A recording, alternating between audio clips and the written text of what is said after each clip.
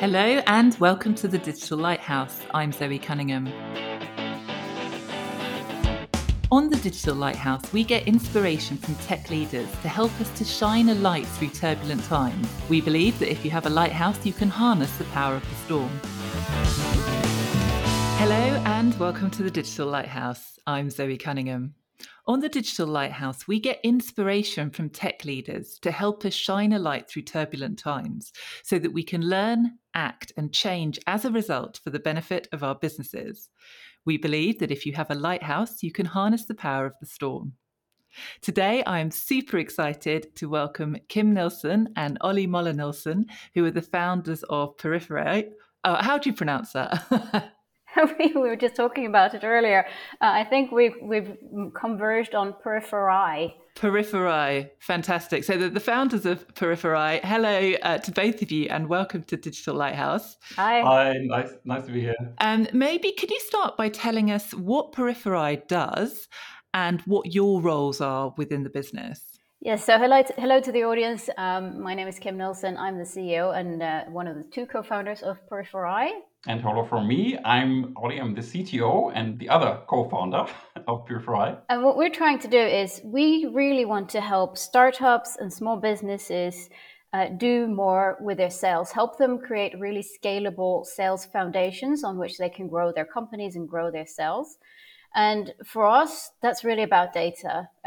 Both Ollie and I have worked in the industry of data and AI for the last decade. And what we specifically noticed was that especially small businesses don't use their data well enough to improve on and optimize their business. And since these founders and business owners told us that sales is one of their top goals this year, we felt that that's something where data can actually help them build better sales processes. So that's what we're building right now. Fantastic. And I think it's the case that small businesses in particular are very poor at recognizing what data they have and using it. So why is that? I think it's really difficult to know what to do with it in the first place. I think there's a lot of solutions out there that in principle help big enterprise, but few of them have actually been built to help small organizations who may not have the time, the resources, the money to hire the skills they need in-house or to get those big enterprise tools. But I think what we're really excited about also is how we've seen that in the last decade or so, SaaS tools have been built specifically targeting small businesses and being very successful by building something that is simple, intuitive, affordable. And that's what we want to do here. Basically, take the best practice from what's been built for enterprise and create a really scalable solution that we can offer to many small businesses. And in fact, if you look at other industries, the SaaS offerings can come to outcompete the bigger enterprise offerings, right? They're accessible, but you can kind of scale up and down. Yes, absolutely. And of course, it's a very cost-effective way to build software and to distribute your software. And I said, that's why we can make it really, really affordable for these small businesses. One thing that obviously is the case is that if you're a small business, you have a lot less data than an enterprise. Do small businesses really have enough data to be able to create valuable insights just from their data? That's a great question. And actually, when I reach out to these founders and business owners, they often tell me, "Oh, I don't think we have enough to do anything interesting with it." And what I really want to get across as a message here is also that actually you need probably less than you think to get started. And it's important to remember that data is not just about volume. It's not just about how many entries you have into your system, but it's also about, for example, the complexity of that data. And if we look at sales data, for example, what you typically have that's very rich is emails or communication that can be analyzed, and that is a very rich source of data. So I do want everyone to feel like there's pretty much always something that can be done to get started with using your data. And you might need less than you think to get something really valuable out. Maybe to add to that, also from my perspective, from the tech perspective, nowadays, actually, you can actually make more of little data, and you can actually also approach it by sharing data in a better way. And so there's something around that, particularly using privacy enhancing technologies and so on, that we are thinking of doing sometime in the future and making part of this product. Because actually there's a really exciting shift happening right now, I think, in the data economy and how we use data that actually potentially helps small companies tremendously, using data more and getting more out of data. Yeah, super interesting. And both of those parts, I think, are each really interesting on their own right. So the first is, it's so easy to think data is numbers or text fields, I guess, that are in a database, and then that is your data. Unless you have data in that sense, you have nothing.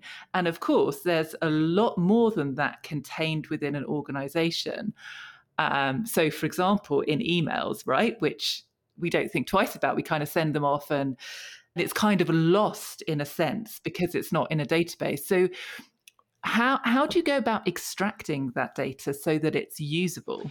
Well, actually, there's different elements to it, right? But SaaS again plays a big role in that, actually, because in fact, a lot of small companies are using SaaS tools at the moment, and they're using these tools to kind of help them with various bits and pieces, like for example, sending out emails automatically, or the CRM tools actually having access to the emails so that they have the correspondence history and so on. So actually, they already have a lot of tools that are collecting data.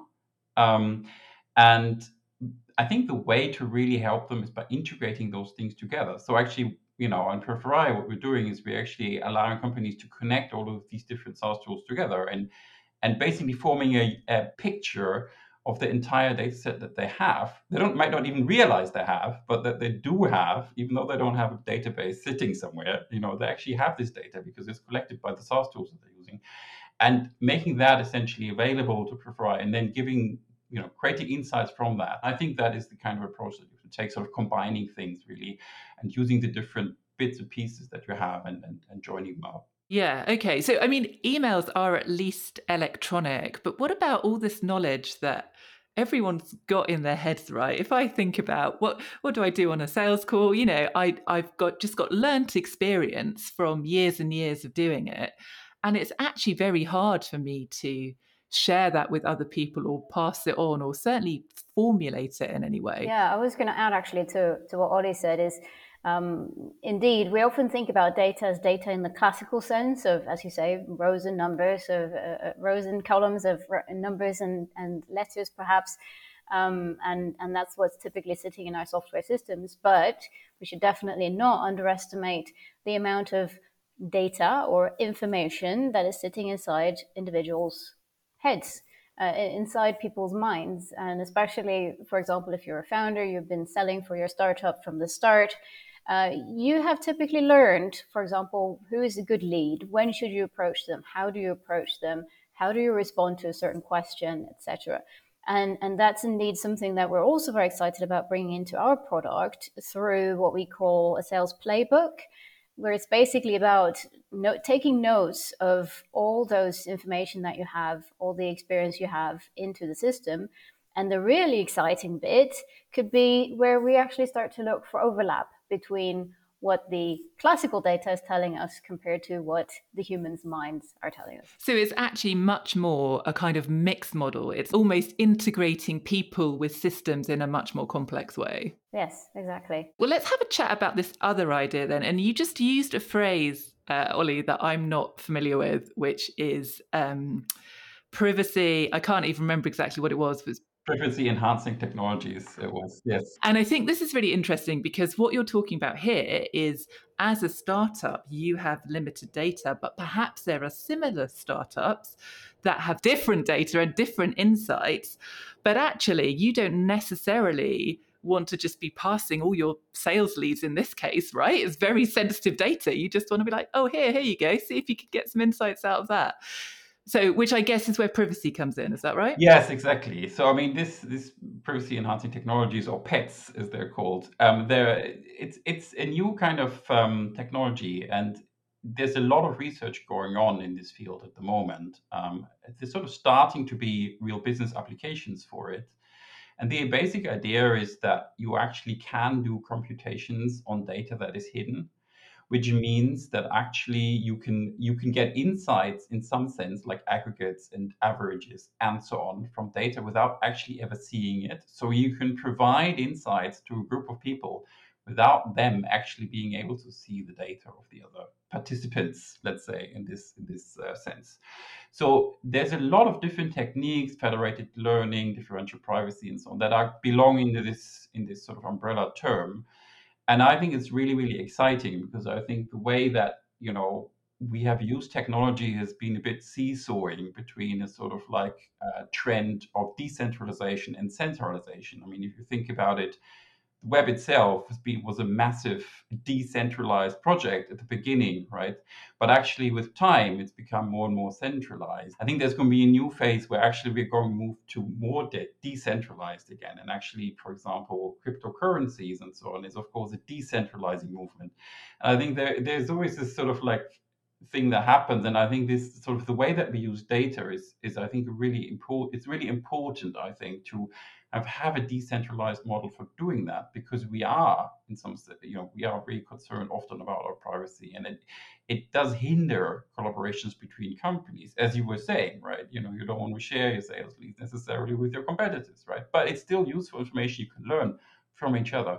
So I think it's a really interesting direction that we're moving in. I'm really excited about it, and we really hope to be able to plan and build that into the product that we are building. Yeah. I was just going to say, I think what's super exciting, right, is this idea that we can learn from each other and benchmark, because we often do want to support each other as small businesses, as long as we're not direct competitors.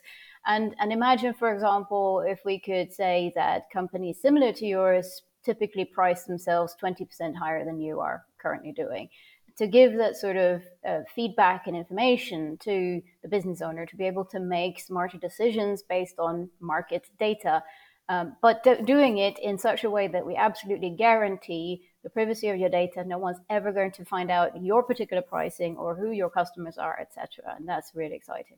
I was actually going to say exactly the same thing. I really like this idea of, I suppose it's the kind of federation, isn't it, of small businesses helping each other out.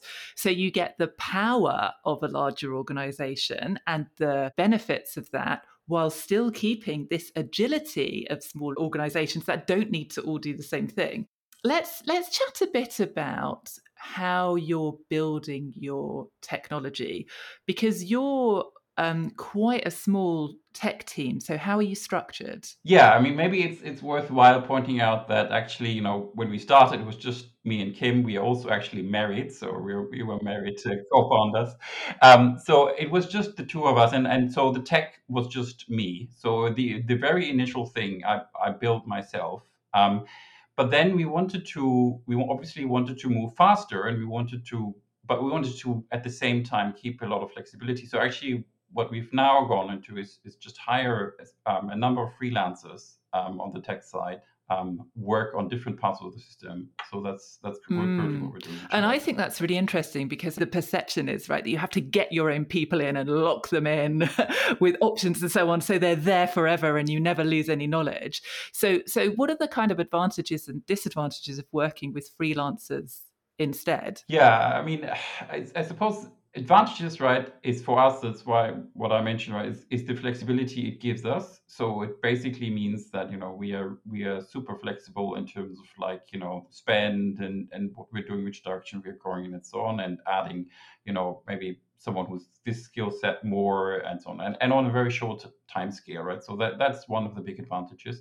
Challenges, let's say, that one needs to overcome is basically, how do you create a culture, particularly on the tech side, or how do you create a coding culture and so on. So having permanent hires allows you to shape that a lot more, and actually, in fact, you have to. I think it's a really important part of the role of the CTO to kind of create that culture of how do you write the code best, what's our principles behind it, and so on and so on and so on.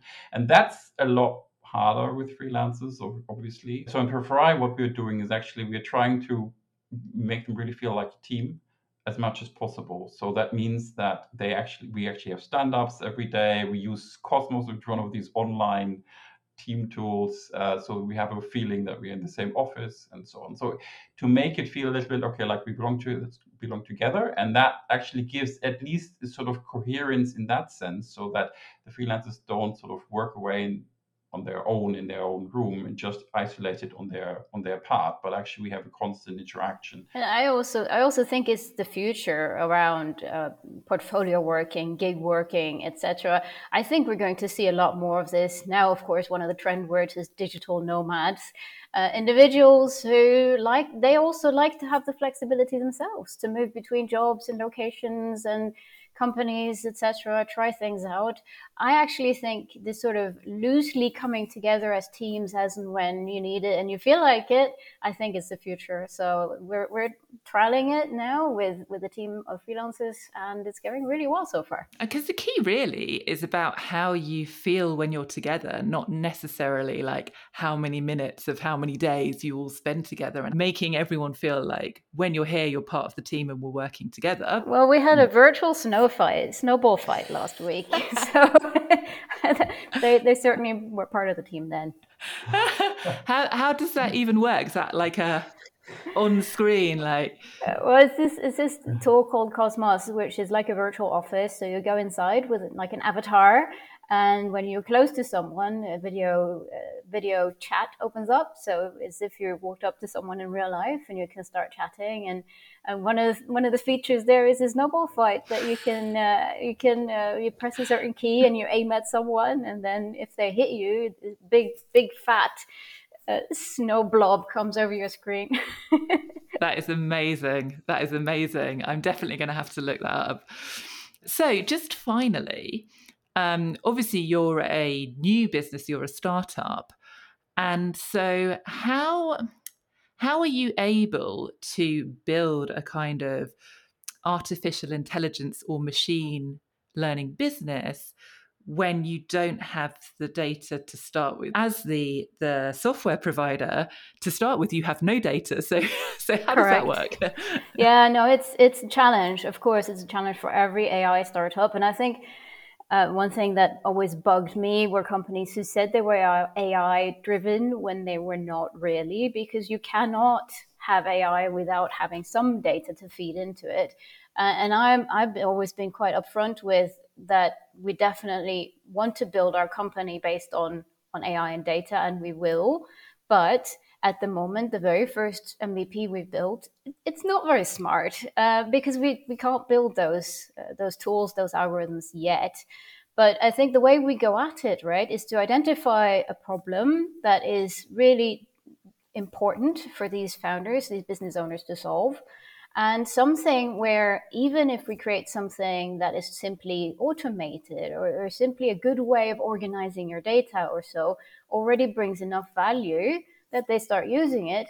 And then over time, we start to build smarter and smarter features inside the system based on the data they're then sharing with us. So that with time, of course, the product just becomes more and more valuable. We used to talk about everything as mechanical processes. So it's like an engine or like a kind of physical mechanical process. Whereas actually, now we have much more sophisticated technology. It's much more like an organic process, right? And actually, you currently have a business that is an infant. And so, of course, it can't do the kind of things that a more complex organism that's been around for a longer time can do. And actually, what you're saying is it's going to grow as you feed it. Yeah, that's a nice analogy. Yes. As you feed it the data. Yes. Well, that's how you build any product. You start with something small, and we've really been trying to do this in a very agile way. So putting out an MVP just a couple of weeks ago in the market, that is it is a basic. It's an MVP. It's literally a minimum viable product. And then as we get first customers on, we take their feedback, we iterate.